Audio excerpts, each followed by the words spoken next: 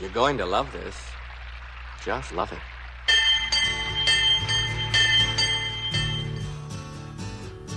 What's not to love?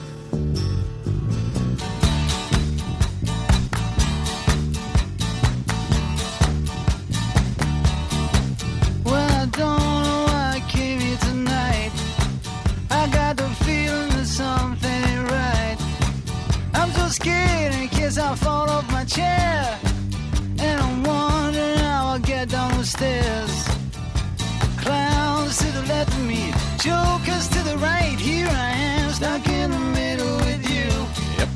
Yes, I'm stuck in the middle with you. From Pacifica Radio in Los Angeles, this is your BradCast, as heard on 90.7 FM in LA, 91.7 FM KYAQ on the beautiful Oregon Central Coast, 93 FM WLRI, Lancaster, Pennsylvania, coast to coast and around the globe on kpfk.org,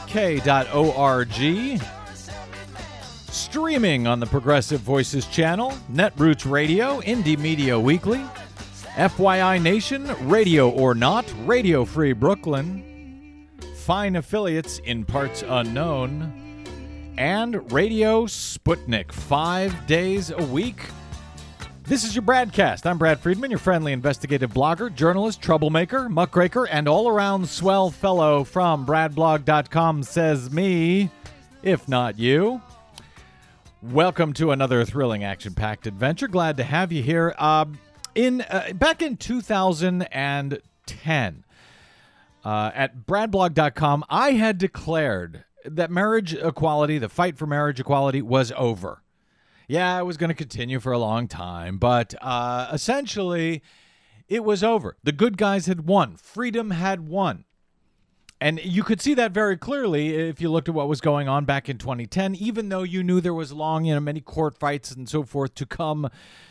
Essentially, it was over. The good guys had won, and the obstructionists were just going to keep kicking and screaming as long as they could, but eventually, the arc of history had bent towards justice, and it wasn't going to stop changing. Well, following the Pope's visit to the U.S. last week, I'm feeling like the same is now true of the move to renewable energy and the fight against climate change. And I know that seems odd, that may seem a stretch, and it wasn't just the Pope coming here, but to me, it feels like, you know what? This thing is over.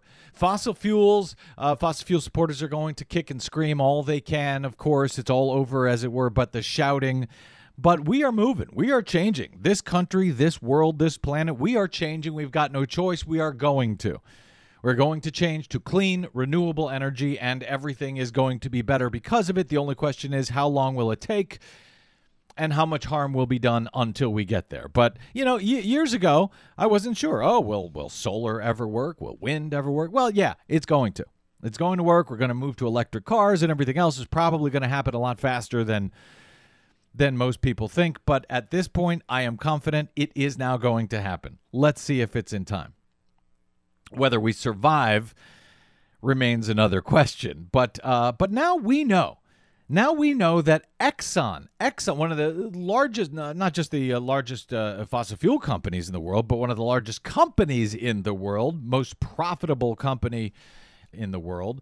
Now we know that Exxon knew. They knew about the dangers of climate change and global warming that came from burning fossil fuels. They knew about that decades ago, according to a new investigative report over at Inside Climate News. The author of that report, Neela Banerjee, will join us shortly. And you may or may not, I don't know, you may or may not have heard something about this report, but it's not getting a lot of coverage, which is kind of amazing in one sense and perfectly understandable in another sense. In any event, Neela Banerjee will be with us momentarily. I will ask her if obscuring the science, as Exxon did, is akin to what big tobacco was ultimately held accountable for obscuring the science, for lying about the science that showed that cigarette smoking endangered people, and big tobacco went on to pay a big price for that. Will Exxon pay any similar price for what they did in obscuring what they knew? And why is it that this blockbuster report seems to be getting so little coverage in the mainstream corporate media? Could it have anything to do with the extraordinary amount of money that Exxon spends on advertising in that very same corporate mainstream media? I'll ask Neela Banerjee all about that in a bit. Here, however, on the BradCast, because we don't have to worry about corporate sponsors, we don't have to worry about whether Exxon is going to keep running their spots with us or not, we can talk about these things. We can talk about them freely and without concern. Because we are supported by donors like you, for example. One of whom, we'll call him Fred, because that's his name, but I won't give you his last name, wrote in to say, subject line from a traveling donor. While traveling in Chicago and visiting my favorite diner, open 7 days a week, 24 hours a day, except for Christmas and when the health department shuts it down, I heard your intro song over the FM radio. I perked up and felt my IQ elevating until I didn't hear the customary yup and realized it was the actual song and not your show. Fred goes on to say, very great shows lately, which I have been streaming while on the road. I cracked up at those Tea Partiers cheering wildly at the Speaker Boehner's announcement last week that he was quitting. Fred adds, what a bunch of cannibals. Yes, indeed, they are. Thank you for that note, Fred. And I've got a bunch of other viewer, listener mail I've been trying to get to concerning some conspiracy theories I've been trying to get to for a while, several different pieces. We will try to get to them either later. Now it's probably not going to be today, but hopefully later this week. I keep trying. I will keep trying. You can keep contacting me if you like. You can reach me and Desi Doyen at BradCast at bradblog.com if you like. Hello, Desi Doyen. Hey. Speaking of which, some breaking news here before we get to Neela, and actually a lot of breaking news today. Once again, pushing everything back. Man, I would love to have a slow news day. Pretty please. Anyway, Obama and Putin and others are speaking at the UN General Assembly today. We'll get to that in a moment. But some breaking news here. Shell calls it quits in the Arctic, and NASA has a big announcement concerning Mars. For those later two announcements and items, let's turn to Desi Doyen, our producer and the managing editor of our Green News Report. Desi, let's start with the Shell. Big news in the Arctic. Yeah, huge news in the Arctic. Shell Oil announced early Monday morning that they were going to be pulling out of the Arctic, quote, for the foreseeable future.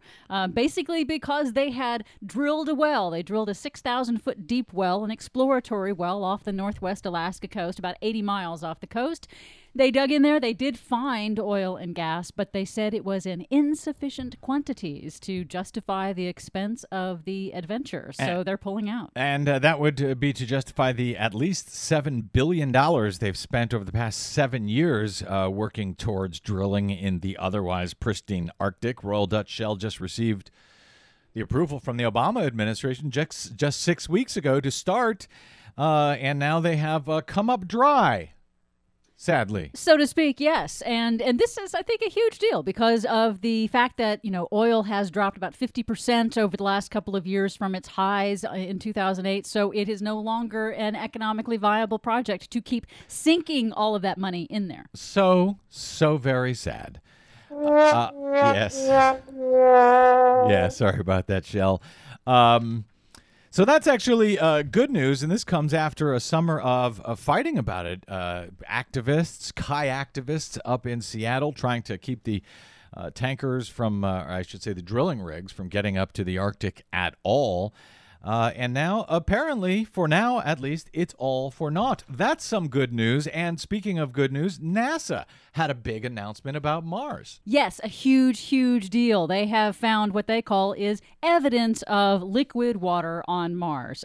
We knew that there was some sort of water available still on Mars, but it's a matter of where it would be found and what form it would be. And what they were looking at were places on the planet where there was evidence of it looked like flowing water, but they couldn't figure out how it happened. Now they've done a spectral analysis, basically using the Mars Reconnaissance Orbiter, and they have found that the types of salts that are available around the planet on Mars called perchlorates. They're a specific kind of salt. They actually help to fix and stabilize water at its liquid stage, which is extremely important to be able to bring humans to Mars. And we knew there was ice, Yes, frozen subsurface water ice. on the poles, but now the idea that there's actually liquid water, that it's actually flowing at various times in various places, is big news. John Grunsfeld, the associate administrator over at NASA, explains why this is so important. Well, I think all of the scientific discoveries that we're making on the surface of Mars that are giving us a much better view that Mars has resources that are useful to future travelers. When you have water, what's water? Hydrogen and oxygen. That's what we make rocket fuel out of. Perchlorates. The space shuttle, the solid rocket boosters are aluminum perchlorate. In principle, you could make solid rocket fuel. But the water really is crucial because we need water to drink, oxygen to breathe. We have carbon dioxide, also oxygen. So there are plenty of resources.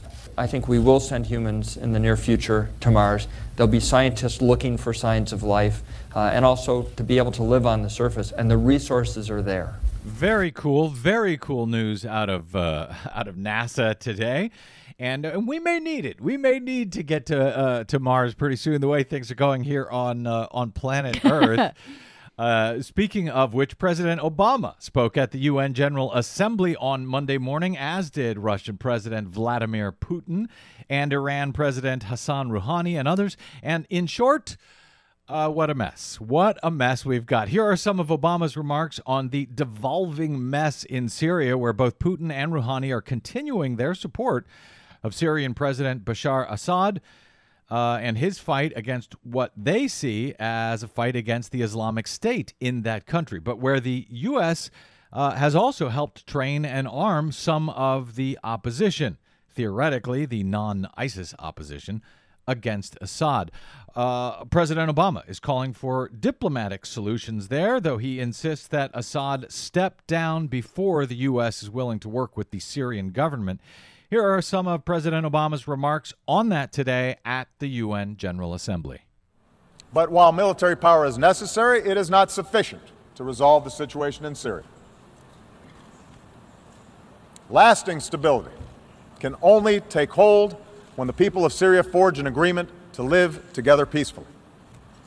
The United States is prepared to work with any nation, including Russia and Iran, to resolve the conflict.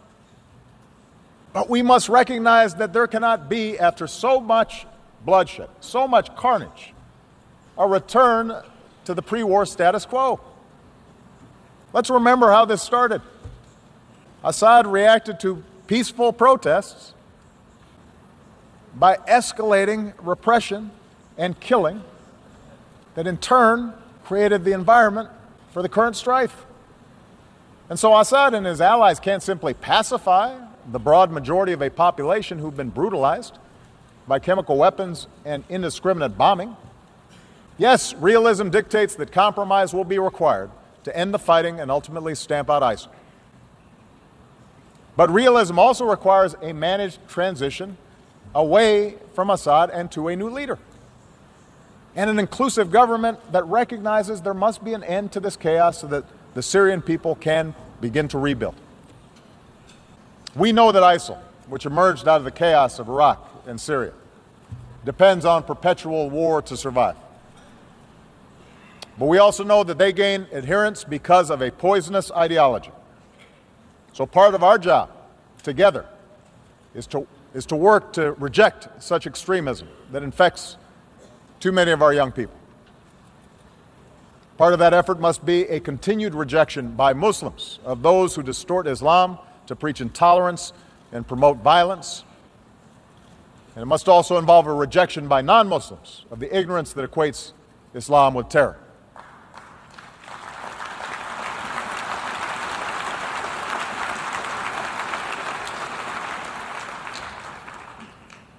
This work will take time. There are no easy answers to Syria, and there are no simple answers to the changes that are taking place in much of the Middle East and North Africa. But so many families need help right now. They don't have time. And that's why the United States is increasing the number of refugees who we welcome within our borders. That's why we will continue to be the largest donor of assistance to support those refugees. And today we are launching new efforts to ensure that our people and our businesses, our universities and our NGOs can help as well. Because in the faces of suffering families, our nation of immigrants sees ourselves. That was President Obama, to a certain extent, echoing what Pope Francis had to say last week at the White House about this as a nation of immigrants. For his part, Russian President Putin, while Obama had urged a political transition to replace the Syrian president, Putin warned it would be a mistake to abandon the current government there in Syria. He held the U.S. accountable for creating the power vacuum that allowed the rise of the Islamic State across the Middle East. Here are some of Vladimir Putin's remarks at the General Assembly on Monday, as heard by his translator. It seems, however, that far from learning from others' mistakes, everyone just keeps repeating them. And so the export of revolutions, this time of so-called democratic ones, continues. It will suffice to look at the situation in the Middle East and North Africa. As has been mentioned by my previous speaker, certainly political and social problems in this region have been piling up for a long time. And people there wished for changes naturally. But how did it actually turn out? Rather than bringing about reforms, an aggressive foreign interference has resulted in a brazen destruction of national institutions and the lifestyle itself. Instead of the triumph of democracy and progress, we got violence, poverty, and social disaster. And nobody cares a bit about human rights, including the right to life. I cannot help asking those who have caused this situation, do you realize now what you've done? But I'm afraid no one is going to answer that. Indeed, policies based on self-conceit and belief in one's exceptionality and impunity have never been abandoned. It is now obvious that the power vacuum created in some countries of the Middle East and North Africa led to the emergence of anarchy areas, which immediately started to be filled with extremists and terrorists. In these circumstances, it is hypocritical and irresponsible to make loud declarations about the threat of international terrorism while turning a blind eye to the channels of financing and supporting terrorists, including the proceeds of drug trafficking and illicit trade in oil and arms. Russia has always been consistently fighting against terrorism in all its forms. Today we provide military and technical assistance both to Iraq and Syria and many other countries of the region who are fighting terrorist groups. We think it is an enormous mistake to refuse to cooperate with the Syrian government and its armed forces who are valiantly fighting terrorism face to face. We should finally acknowledge that no one but President Assad's armed forces and Kurds militia are truly fighting the Islamic State and other terrorist organizations in Syria. Dear colleagues, I must note that such an honest and frank approach of Russia has been recently used as a pretext to accuse it of its growing ambitions, as if those who say it have no ambitions at all. That was the translators for Russian President Vladimir Putin on Monday at the UN General Assembly. According to the New York Times and other reports, the Russian president, quote, seems to have surprised the Obama administration with an intelligence-sharing alliance announced with Iraq, Syria, and Iran concerning ISIS and combating their control of parts of Syria and Iraq. The dueling speeches at the UN General Assembly were a preview of a private meeting scheduled for late Monday between Obama and Putin. The meeting would be the first face-to-face encounter in nearly a year between the two and comes amid escalating Russian military support for the Syrian regime. All right, we're going to take a quick break, and we will be back with Neela Banerjee momentarily concerning Exxon. Yes, Exxon knew, and they knew for decades. All of that and more straight ahead on your BradCast.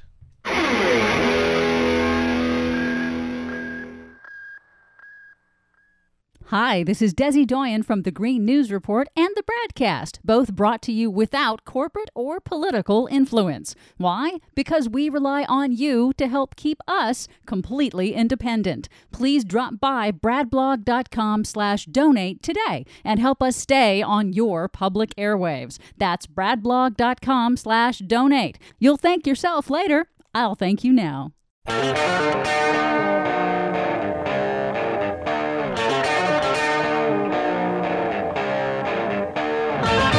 Welcome back to the BradCast. Brad Friedman from bradblog.com. I don't know if you have yet seen this blockbuster investigative report from Inside Climate. It was published a week or two ago, but frankly, it hasn't gotten the kind of well, I was going to say it hasn't gotten the kind of coverage I would have expected, but maybe we should have expected it. It hasn't gotten the kind of coverage that it deserves. The report is called Exxon: The Road Not Taken. It's a multi-part series that dives into ExxonMobil's extensive scientific research program into man-made global warming as long ago as the late 1970s. The 8-month investigative report spans a 4-decade story. It is based on primary sources, including internal company files dating back to the late 1970s, interviews with former company employees, and other evidence, much of which Inside Climate has published for the first time in this report. In short, what the series describes is that Exxon's research scientists confirmed the role of fossil fuels in global warming as far back as 1977 and its potential climate-altering impacts. According to Inside Climate's landmark investigative report, Exxon, they found, also spent millions on research programs to study the impact of increased carbon dioxide levels on the ocean, process called ocean acidification, which poses a serious threat to ocean life. But in the 1980s, after Exxon executives were warned of possible catastrophe from the greenhouse effect, the company abruptly changed direction. They dismantled the company's climate science research program and instead pivoted to casting doubt on the scientific evidence of global warming. As listeners to this show know, and as readers of bradblog.com know, that effort, at least, was very successful in casting doubt on the scientific evidence of global warming, despite mountains of evidence to the contrary, mountains of evidence that Exxon has known about for decades. From 1989 to 2008, Exxon spent millions of dollars funding groups that deny the scientific evidence of man-made climate change, the very same science that its very own experts confirmed nearly 40 years ago. Joining us now to talk about all of this is Neela Banerjee. She is a senior reporter with the Pulitzer Prize-winning nonprofit investigative website Inside Climate News. She was previously a staff reporter covering global energy for LA Times and the New York Times, and also served as a Moscow correspondent with the Wall Street Journal. She joins us today from Washington, D.C. Neela Banerjee, welcome to the BradCast. Thanks for having me. This is really a remarkable and important report, frankly, and on a couple of different levels. But first, congratulations to you and the rest of the Inside Climate team on this work. How did you get your hands on these documents detailing what Exxon knew and when they knew it? Well, it's funny because, we're a website and don't have a print edition, so we're sort of like this 21st century journalism model. But the way we went about getting the documents was just shoe leather. It was, calling people, visiting archives, just trying to amass as much as we could. And so that's basically, the gist of it, just hammering away at it over the last several months to see what kind of picture we could get. And it was pretty consistent and pretty clear. And what we found in looking at the documents was confirmed by former Exxon employees from that period who were involved in these projects. I mean, we really haven't heard anything to sort of contradict what the documents show, and ultimately the employees themselves confirm. I was amazed that there was so much information already on the written record about all of this, going back so many decades, and yet it really hasn't been reported. Walk us through, and I know this is not easy to do on radio in a few sound bites here, but walk us through the general course that Exxon took beginning in the 70s and on up through the present day, just in regard to, again, what they knew, when and why they knew it, and why they abruptly changed their public position sometime around the mid-'80s. And then we'll get into some of the specifics from some of the scientists that you reference. Sure. So the evidence that we have shows that Exxon's top management knew as early as 1977 that there was emerging science on increased CO2 emissions to the atmosphere. That increase was driven by fossil fuel use, and it threatened to warm the planet. And once the planet warmed decades from 1977, that various aspects of human life would experience grave consequences, like agriculture, for example, economies, and so on. So we have a document we posted with our first story 10 days ago that shows that a senior scientist at Exxon made this presentation to the management committee, which is the top level of the company. About a year later, Exxon's research and engineering division, which was in New Jersey, I mean, you have to remember that time Exxon was based in New York City. Mm-hmm. They started looking into doing their own in-house climate research. And the documents that we saw that were basically from 77 to 1986 are very neutral, and they don't express skepticism that we've come to associate with Exxon later from the 90s on. They're very sort of frank scientific discussions, and we checked with scientists from that period to find out if some of the questions or uncertainties that Exxon was probing were the seeds of denial we would see later, or whether in fact it was indicative of the discussion of the day. And we found that by and large Exxon's concerns about uncertainty and so on were very much part of the discussion of the day. So so in 1978 they launch a program to do empirical research where they outfit their biggest and newest supertanker with equipment to measure carbon dioxide in the ocean and in the atmosphere as the tanker goes on its route from the Gulf of Mexico to the Persian Gulf. That project goes well. It's and there's a lot of people who have bought into it, but it is expensive. About a year or two later, around 1980, Exxon decides that they also want to do climate modeling, because a lot of the models then that academics were using were primitive, and they wanted to understand through their own modeling what was going to happen with CO2 emissions and temperature rise and so on. And the models, just to be clear, we're talking about models where they're looking at the arc, at the curve in CO2 and what effect that may have on the climate, and which are just, well, I don't want to say speculative, but they look into the future based on the data that we have today, and based on, I suppose, on the data that the supertanker that was outfitted from the Gulf of Mexico to Persian Gulf, based on data that they were able to gain from that study, correct? No, actually it was separate. Okay. They used, what they were using were they were using projections in-house and otherwise about fossil fuel use and mathematical modeling of how the climate in general behaves and so on. So it wasn't very different from what was happening outside of Exxon in atmospheric science and so on. The two programs were separate. They were at Exxon Research and Engineering, but they didn't inform one another. But the tanker program was expensive, and then by 1982 it kept running over budget so much, and the price of oil plummeted, and so they decided to shut down the tanker project. But they continued with the modeling, and they published peer-reviewed research. Their research overall was praised by the Department of Energy, by scientists whom they collaborated with, including at NYU and Columbia, and that all continued until 1986. Now, Exxon, from 82 to the end of the 80s, slashed their staff throughout the company. And ultimately, the axe fell on Exxon Research and Engineering.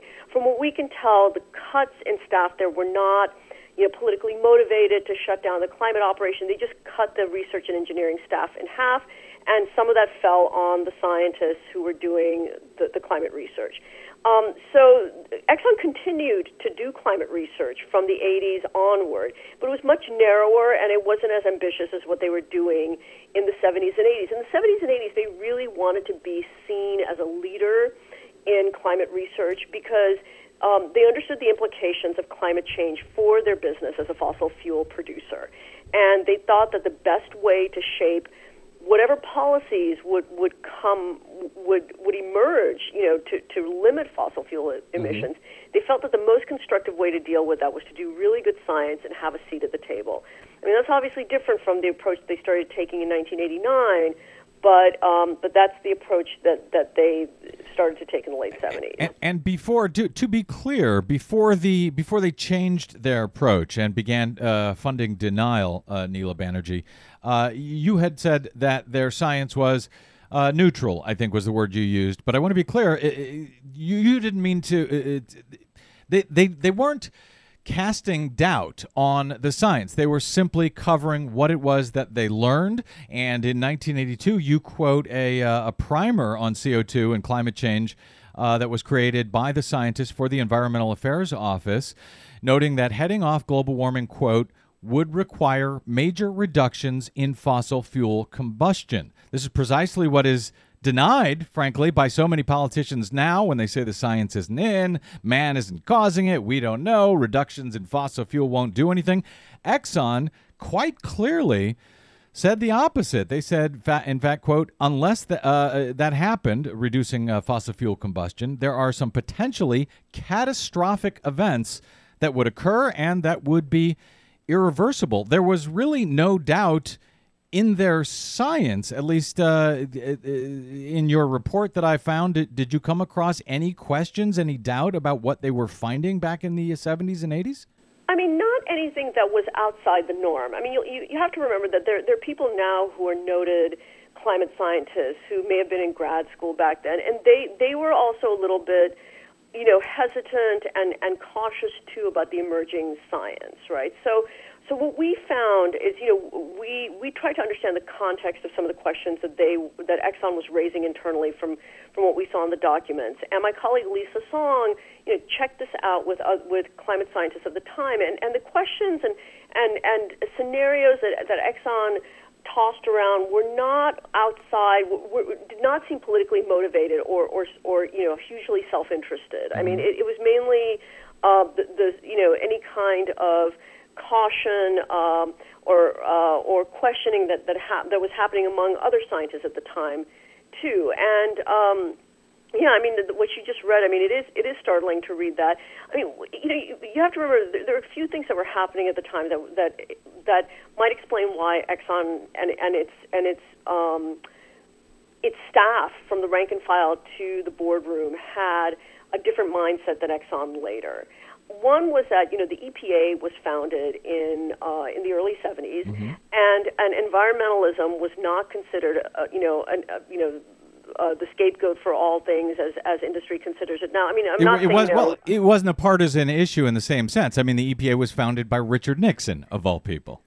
Right, and also, there was. I mean, that's not to say that that Exxon, that they were a bunch of tree huggers, but staff I've spoken to, scientists I've spoken to from there, people who are not climate deniers or anything like that. They're like, people we worked with. They said, we're environmentalists, and so somebody, I just finished a draft of our fourth installment, and somebody who was at Exxon Research and Engineering said, he said, there were 2 or 3 people who accepted global warming for every person who was a denier or who was wedded to the uncertainty. So it was a different company at that time. And so that's the first thing.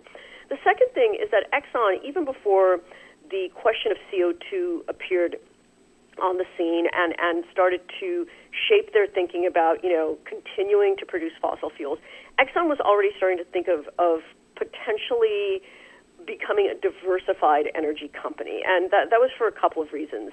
One was that the company had, and like the rest of the country, had survived 2 Arab oil embargoes in the 1970s, and they were, profoundly shaken up by the volatility of oil supplies. And then the other issue that also had to do with the oil supplies was the fact that geological science at that time seemed to indicate that that oil reservoirs would dwindle rapidly, and so we need to find alternative energy. So Exxon, apart from its CO2 work, was involved in things like, it developed one of the first lithium-ion batteries. One of its scientists, they did a lot of work on solar. They did a lot of work on nuclear, so on hybrid cars. So Exxon, so Exxon had this mindset that they're not just wedded to oil and gas. Mm-hmm. That changed as the price of oil fell, and alternative energy became less competitive because it was still expensive then. And then secondly, as the managers who had signed off on the CO2 research, as they ultimately got older and left the company. By the late 80s, the company had changed, and people like Lee Raymond had ascended to the highest echelons of the company. And Raymond, if you read Steve Call's book, Private Empire, or, read any interviews with him, he interviewed Lee Raymond about things like climate change. And he said, Raymond has a PhD in chemical engineering, a smart man. And he just convinced himself that he had the knowledge to understand, atmospheric science, and he thought it was all a hoax. And so, did he really? This was, and we should say that's Exxon chairman and CEO Lee Raymond. Did he really think that it was a hoax with his background? Look, Exxon hasn't answered our questions. Exxon answered a set of our questions, and after that, they just stopped answering questions, which is also apparently what they did to Steve Call in his book. But before that, he managed to interview Lee Raymond for his book, and we've read interviews in which Call said, I don't know if Raymond said that to him or whether he surmised that in sort of, following Raymond and getting to know him for the book. But he was certainly, what we have documented in the stories is that Raymond in the 1990s derides the very type of climate science and climate modeling that his company was engaged in the 70s and 80s, including stuff that he was aware of. Lee Raymond he joined the board of directors in 1984. The board of directors was all executives at the company. They didn't have any outside board members, I guess, until the 1990s, or had, maybe one or two.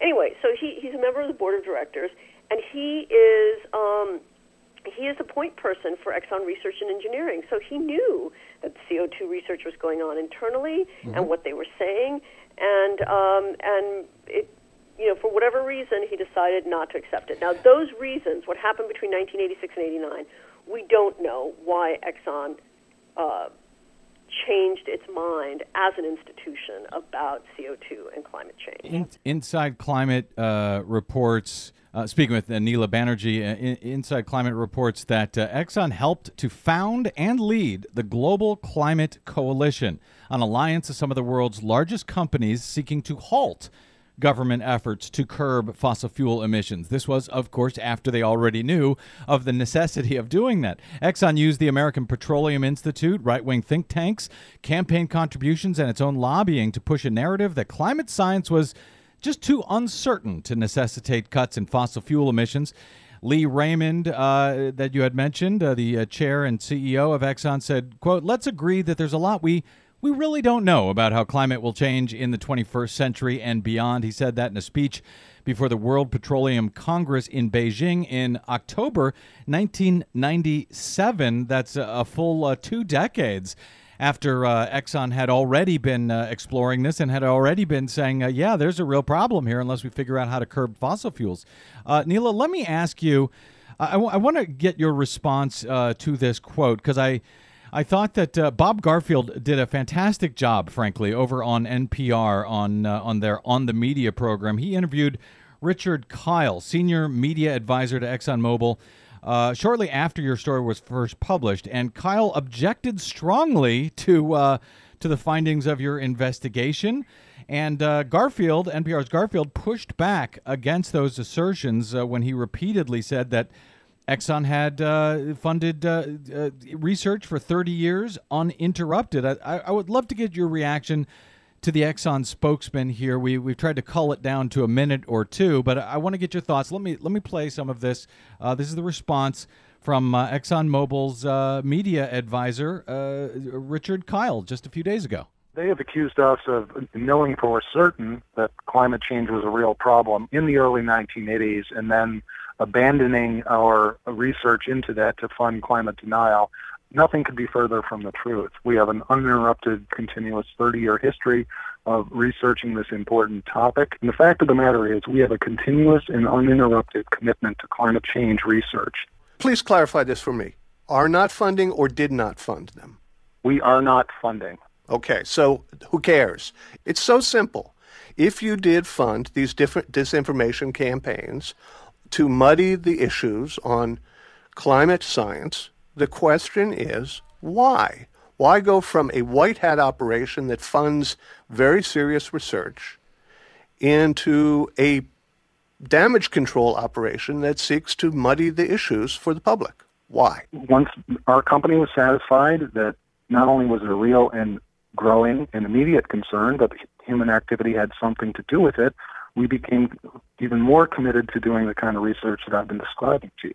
We are committed to science and research around climate change. We have been uninterrupted for 30 years. Uninterrupted, Dick? I'm sorry? Because the whole premise of their story is that it was very much interrupted, a very long detour in which Exxon went from a seeker of scientific evidence to a denier of scientific consensus. That is patently untrue, and it does a great disservice to the scientists and researchers who have been looking into this and other important topics for us without interruption for more than 30 years now. Without interruption, uninterrupted research for 30 years. That was ExxonMobil spokesman Richard Kyle repeating that over and over again. Neela Banerjee, your response to Exxon's response? What Richard said isn't different from what he wrote to us and what they've also had on their website. It's their talking point. There are a few things that I would correct and a few things that I would ask. The first thing is we never said that they abandoned their climate research. We said they curtailed it, which is true. I mean, we know that they continued research, but as I just said, that it was just in a much more circumscribed fashion, and it was less ambitious. So that's the first thing. But what basically he's doing is he's saying that we were never deniers. That we he in written questions from us to Exxon, asking about the change in Exxon's position, especially exemplified by Lee Raymond's comments in the 90s.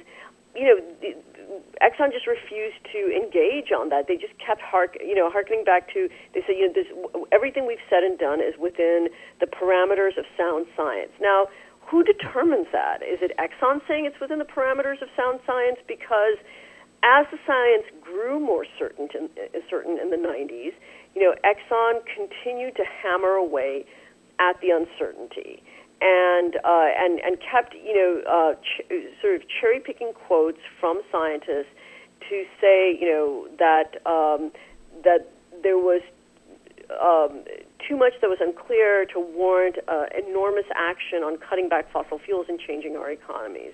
So basically, Exxon is as Bob Garfield did when he was asking whether they funded in the past or they fund now denier activities. Exxon is denying that they were ever climate deniers, and they once we started to ask them much more specific questions about activities and so on, they got very angry with us and they refused to answer any more questions, and they're sticking to their talking points, yes. And that's it. I know what that's like, dealing with companies like that. Although, to be fair, at least to my ears when I was listening to that, to Richard Kyle on NPR, it sounded like he was being very, very careful, very dodgy to say, we are not funding them now. And I don't know if they're funding denialist groups now or if they've stopped that, but he seemed to stop short of saying, well, we never funded them. Right, absolutely, yeah. And only after Garfield pinned him down on that, and then the other thing too is that only after Garfield pinned him down on that, and in some ways it's sort of like what's the point in funding it now? I mean, they've done enormous damage to the discourse over 20 or 25 years, if you start the clock ticking from 89 or 90, because what you do is it's not just public opinion. It's that Exxon, the Koch brothers, and others funded an entire infrastructure that manufactured doubt and misinformation about climate, and then they and their political allies could stand up and say, look at this reputable think tank that's produced this report saying that, in fact, there isn't a consensus on climate change. And so, so what you do is you create you create organizations that you launder your misinformation through, right? Like so they say it, and then you can quote it and look as if you're being reasonable and as if they're a reputable organization. Well, yeah, and in another sense, their work here is done. They've done the damage. There's enough people out there who are either spouting their nonsense or are confused enough about it that they don't even need to fund that effort anymore. They don't. But their scientists continue to do research, and I've spoken to people who work with their scientists, and they say that their scientists do good work. Again, it's quite narrow, but the Rex Tillerson, their chairman, the gentleman who succeeded Lee Raymond as chairman and CEO, was asked earlier. First of all, he grudgingly accepts that climate change is occurring. Exxon will not answer questions about whether they accept that it's being driven by fossil fuels. We asked Exxon that directly; they will not address that. But Tillerson thinks of climate change as an engineering problem, that somehow humans will find a way to adapt to a changing climate. Excuse me. That's also a position that the Koch brothers have taken. So that's the first thing. The second thing was that he was asked at his shareholder meeting this year whether Exxon would consider investing more money into renewables, and he said, we don't lose money on purpose, and he got a big laugh at his annual shareholder meeting. But so it continues to be this derisive attitude towards a reducing the world's consumption of fossil fuels, and again, it stands in stark contrast to what they were doing 40 years ago.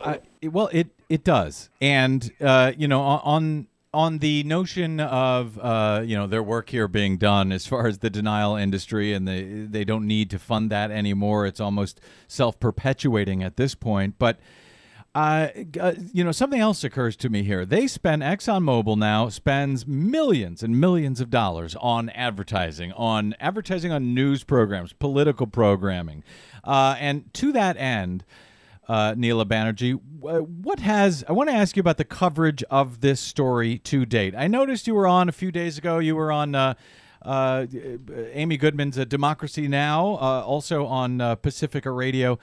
But I've been kind of surprised by the lack of coverage of this story that I think, frankly, is a blockbuster. And places like MSNBC, folks like Chris Hayes over there who might otherwise cover landmark reports on global warming seem to be staying away from this one. This is not just a story about global warming. This is not even just a story about fossil fuels causing it. It is very specifically about Exxon and Exxon's action in all of this. ExxonMobil pays a lot of money to outlets like NBC and CNN and so forth to advertise. Is it your sense that they might be, that they are shying away from this story, or that advertising money might have anything to do with the lack of coverage on this rather explosive report from the corporate outlets? I don't know. I have no insight into that. I know that we're working with a good PR company that has been pitching our stories to the NewsHour and to MSNBC and others, and and they and so far, I mean, NPR has covered us, including on the media and on Point and others, but. And we also got a big shout out from the New Yorker, which I think has helped drive a lot of traffic to our website. We, Newsweek and a few others have done some things, but why MSNBC and CNN and others haven't done anything. The NewsHour, I don't know. I can't speculate on that. What I can tell you about, say, for example, why AP or the New York Times, the Washington Post haven't covered it, because I used to work at the New York Times and I know something of the mentality there. None of them, neither AP nor New York Times nor Washington Post have even picked up on this report with even a stub coverage. No, they haven't, Wow. I think it's because it's an exclusive, and we have the documents, and they don't want to be second. I mean, when I worked at the New York Times, I felt the same way, and we weren't going to give this to people on an embargoed basis. So yeah, but they usually follow up something like this. We're talking. It's been almost 2 weeks since this came out. That when you've got independently verifiable documentation, as you do, that they can look at. At AP at the very least, would come out with a short report on this. It's okay. You're more generous than I am. I think when it comes to that, because I think it's amazing that they haven't. None of those three outlets have picked this up. Yeah, I think, based on my experience in the past, I think that's why. I can't help but compare, and I've seen others make this comparison as well. I can't help but compare what Exxon did here to what the tobacco industry did back with, to sort of cover up their own science about the dangers of tobacco. They even employed, Big Tobacco did, employed many of the same folks that Exxon is now using to sort of, to deny the science here and mislead the public. Do you think from your investigation, I realize you're not an attorney, but is there a similar legal case to be made here? Big Tobacco was eventually found culpable in lying about science, misleading the public. Is there a similar legal case to be made here as you look at it and as we now know what happened and what the industry did to cover up its own science?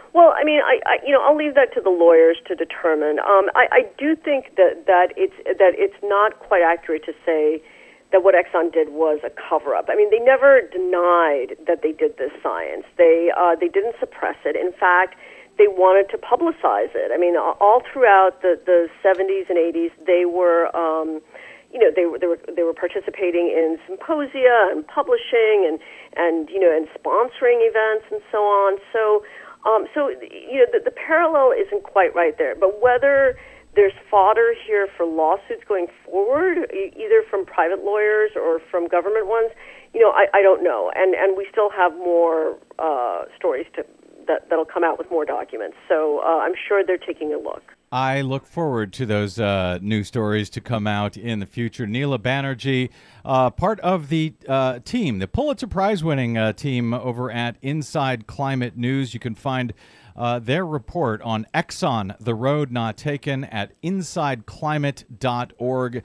Fascinating and enlightening report, and I look forward to more of it in the future. Neela Banerjee, thank you so much for joining us today. Thanks for having me. And it's InsideClimateNews.org, just to give it the right plug. So anyway, thank you. Thank you. I'm going to fire my producer, Desi Doyen. Do not do that. All right, take care. Thanks a lot. Thank you, Neela. Take care. Okay, I won't fire you, Desi. Okay, thanks. But we do have to take a break. We are running long. I'm Brad Friedman, and this is your BradCast. Don't touch that dial.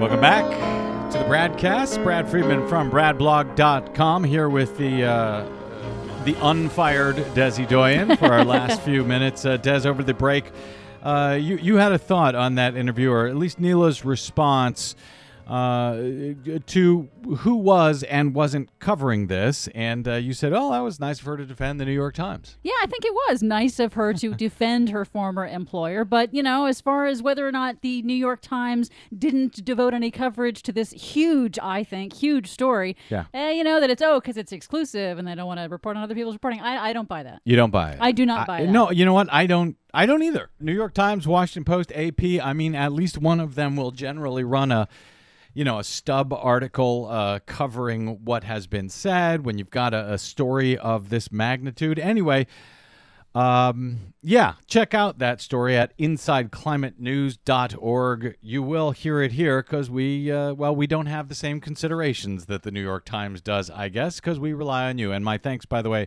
to those who have stopped by at bradblog.com/donate to make sure we can continue doing that. All right, very quickly here, I had hoped to get to some presidential polling news. I've been trying to get to this for days, but too much news is breaking. So I will just leave us with this. Christiane Amanpour on CNN over the weekend had an interview with Iranian President Hassan Rouhani and asked him what he thought about all of the Republican candidates recently in the presidential debate, talking about tearing up the agreement for the nuclear peace deal with Iran and U.S. and Russia and Germany and France and China, and generally asked him what he thought about about these Republicans who are running for president. You must have been watching from Iran the Republican presidential campaign, and you must have been seeing some of the debates in which many of the Republican candidates have said that if they become president, they will rip up the deal. First of all, what is spoken of here in the United States of America, sometimes when I would have time, some of it was broadcast live and I would watch it. Some of it was quite laughable. It was very strange, the things that they spoke of. Some of them wouldn't even know where Tehran was in relation to Iran. Some of them didn't know where Iran was geographically, not distinguishing that one is the capital of the other. So what they spoke of was quite far away from the truth. So the people of Iran were looking at it as a form of entertainment, if you will, and found it laughable. People of the United States are also looking at it as a form of entertainment and find it quite laughable. But hopefully the Republican presidential candidates realize, no, they don't fear you in Iran. They are laughing at you. Along with us, we're laughing at you too. My thanks today to our producer, Desi Doyen, to our booking goddess, Cynthia Cohn, and of course to my guest, Neela Banerjee from InsideClimateNews.org. If you missed any portion of today's program, you can download it anytime via bradblog.com or subscribe for free to every single episode over at iTunes. Leave us a good review while you're there. Makes it a little easier for everyone else to find us. Find us and follow us also on the Facebooks and the Twitters at The Brad Blog. Oh, yeah, our email address, bradcast@bradblog.com. Until we meet again, I'm Brad Friedman. Good luck, world.